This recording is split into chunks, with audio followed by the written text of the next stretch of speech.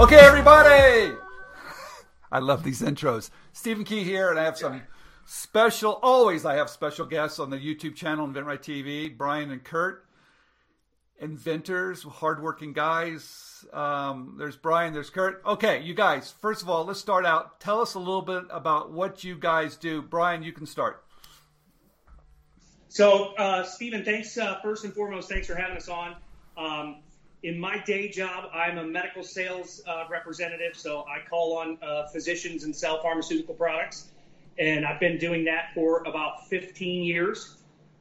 For the last 15 years, I've also been trying to find something to supplement my income, passive income. I've started a small business a couple years ago and then sold that to continue to fund some of our new inventions that we have that we're trying to license. So I've always tried to get into some sort of entrepreneurial thing, but until I met Kirk, I didn't really know much about inventing, and he was working on the wrench, and I was fortunate enough to be able to come on board with him and the wrench, and as you know, we signed a licensing agreement just a couple weeks ago.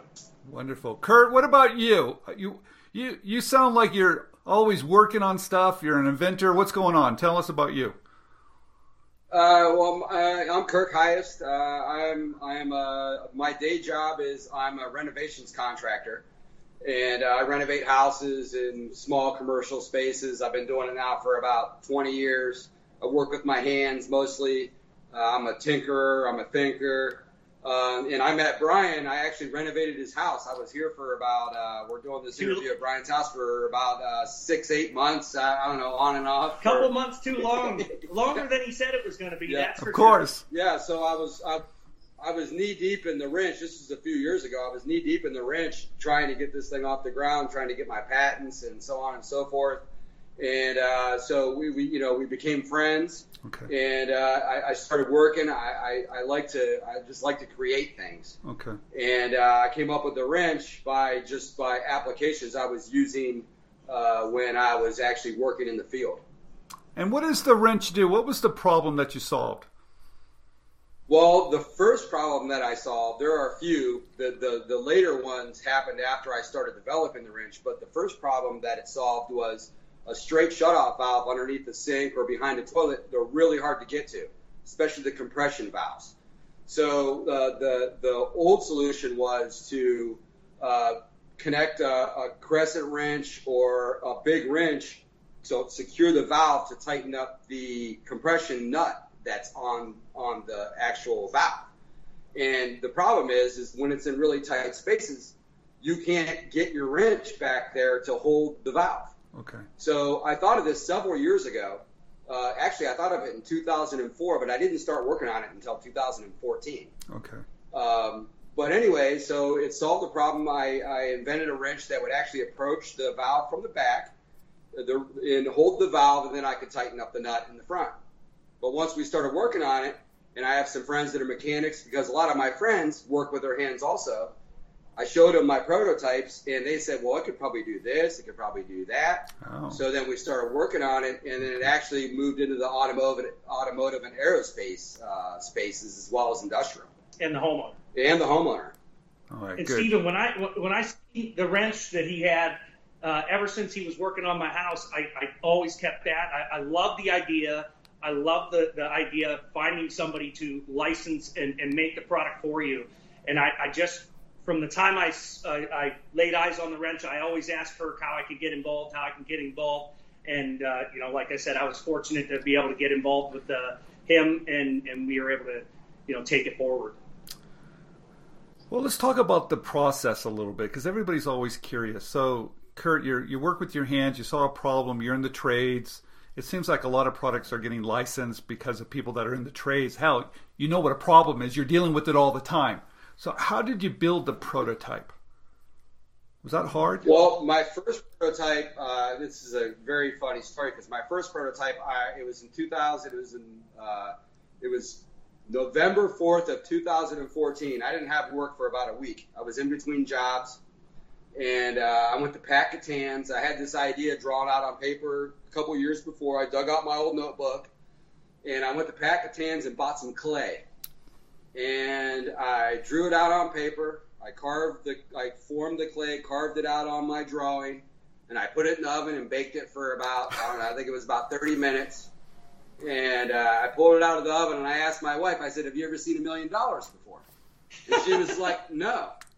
And I was like, here you go. And I showed it to her. Obviously, she rolled her eyes and said I was absolutely crazy. So I went from that, and then I made an actual prototype. You took a welded piece and welded it on. Exactly. I took a crescent wrench. I cut the handle off of it, inverted it, and that was my first real prototype. Okay. But when this is a later story, when I got into the patent process, it wasn't patentable. My patent attorney found some prior art, and so I had to think outside of the box. Okay. So let's move it forward. You put together a great sell sheet. I saw it. Wonderful. We're going to show that up on the screen in a minute. It communicates pretty clear. You did a good job. Congratulations, because it's really important to have those sell sheets done well. When you started to reach out to companies, say, hey, this is my idea, here's my sell sheet, was that easy or hard? Well, Kirk started out reaching out with the companies about a year and a half ago. Yes. And I'd have to say it was pretty hard, right? It was difficult. It was very difficult. It was, I really didn't know where to look. Mm-hmm. I was really having a really hard time. And then I bought One Simple Idea. I didn't have One Simple Idea when I started the process, and I wish I did. Okay. Because if I did, I probably would have shaved some time off of getting it licensed. Probably some money, too. Yeah, a lot of money. Okay. Right. And so when I bought One Simple Idea, then it gave me that roadmap of where to go from there. And then I bought Brian he bought me the same book for Christmas, and then I didn't read it because I just don't read a lot of books, but then I downloaded it on the audio because I drive a lot for my job, and I think I'm on my 9th time through now. Well, thank you. So you guys are pretty happy right now? I mean, you know how to very awesome. So you know how to do this, huh? So well, we're getting there. Yeah. Okay. It's a lot easier than I'd say, when Kirk started. And I think, some of the pitfalls maybe, that I think if I look back and listening to what Kirk told me he did was he narrowed in on just a few companies. Okay. And really he had one company in mind that he thought was a slam dunk. Maybe he had a contact at the company, really thought they were going to take it first off, no doubt. And they reviewed it for over a year before they gave him a no. They had the prototypes and everything, and they came back and said, no, this wrench will take away from us selling 2 or 3 other wrenches. And so at that point, I think Kirk, probably you were pretty deflated, and I think he kind of set it down for a while. He said, we started to work on our other projects, the smokestacks and rapid smoker, and once he kind of put it out of his mind, and we moved on for a little bit. And then when I came back on board, I said, I'll take over the calls. Let me handle the phone calls. I'll make the list. I'll do all of that part. You continue to innovate, work on the PPAs, and we've kind of divided our roles up within this, within our inventing process. Yeah. Let's talk about that for a minute, because I think it's really interesting. A lot of inventors think they have to do it all, right? And that's what he did, and that was probably his biggest problem. Yeah. It's very difficult. I mean. So having a team, that's pretty awesome. I mean, I've always had a team, right? So you divide it up. Brian, looks like you like to call. I mean, that's what you've done before. Yeah. I mean, so I'm in sales. I cold call on people all the time. So making a phone call is nothing. I have to do it face to face mostly. All right, and that's a perfect teamwork. Anybody that's listening, you guys, if you're having if you're struggling at this, and if you don't have certain skills, find someone that has the skills. You guys did it. I think it's very. Let's talk. Okay, let's speed it up. You have another idea. I know we can't talk about it. Maybe we can, maybe we cannot. But I saw it, and I was very impressed because you guys like to eat. You like to barbecue, man. I know you do. Yeah, we like. Well, here's the other thing. Yeah. So when we came up with the idea for our second product, which is Smokestacks pans, I was cooking, barbecuing, but Kirk's a chef by trade. So this guy, not only he can build you a house and remodel your kitchen. Yeah, I went to the CIA and I went to the Culinary Institute of America in Hyde Park, New York. That was my previous life. Okay. So we started cooking, and then we said, well, we got to come up with the barbecue pan that's round. Why is everything always square? Why, everything's square, and these cookers are round. It just doesn't make sense. Okay, because I've seen that product. I really like it. Looks like you can cook more. Is that correct? What's the big benefit of your smokestack? You can cook more. Is it easier? You can cook, okay. Yeah, it's easier to cook. So you can cook on multiple levels. So you can stack these pans. They're the only really stackable barbecue pans that are out there. And you can stack them, and it still allows you to get the smoke and airflow that you want to get when you're barbecuing. And then it doesn't, the meat and the sides, they don't drip and get cross-contaminated because they're solid base pans. So it allows you to maximize your cooking space. So you're taking the same principles you've learned and you're applying it over here as well, calling companies, finding the good fit, all the great stuff.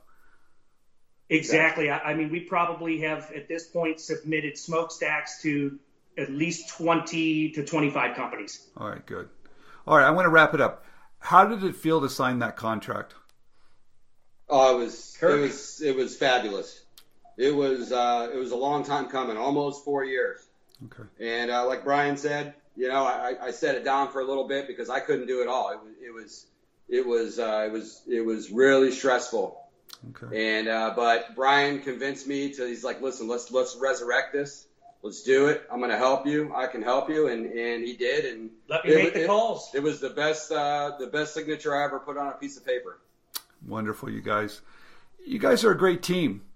And I saw it the first time I saw you guys out there, and I just noticed I love teams, and I'm really happy that we were able to meet out in Michigan. You guys are, I'm sure there's going to be more and more stories, and I'm really happy to have you on. So thank you very much for sharing your journey today. Is there any bit of advice you'd give anybody that's watching today? I'll go first. I would just say you got it. I know this is a plug for you, but the one simple idea is really the roadmap that anybody can use and needs. It's so easy to understand your book. You just have to apply those principles, follow the steps, and anybody can do this. Okay. I'm not an inventor by trade. Kirk is more the inventor than I am. And I can come up with ideas, and then he takes the idea and makes it possible. Like, oh, this is how it can be manufactured, or we need to change this. I may say, let's come up with the barbecue pan, and he says, well, we can't just have a round pan. That's no good. We need something. We need structure in the patents. So, follow the book, and if you can find a teammate, a partner, don't do it alone, because I think having somebody else to take the risk with you, but also to share that passion, because your family can't listen to it all the time, but Kirk can listen to it every day. Yeah, and my bit of advice would be to hang in there, hang tough. It's going to be a long journey, and believe in your dreams. Even sometimes you might be the only one that thinks it's a great idea, but keep thinking it's a great idea, because it really is. Dreams do come true. You can make it happen. You just have to persevere. You have to keep your nose to the grindstone. You have to work hard. You have to put in those extra hours. If you have a day job, you got to come home at night and work another 3 or 4 hours. If your wife and kids go to bed, then if that's when you have to do it, that's when you have to do it. But that's it. You got to keep your nose to the grindstone. That's what it takes. You guys, what a pleasure having you both on. Congratulations on all your success. I'm going to keep watching you guys. We'll have you back on when you get the other deal that's happening, because I know that's not too far away. So everybody, yes, absolutely. Thank you, Brian. Thank you, Kurt. There you go, everybody. Thanks. Another great team.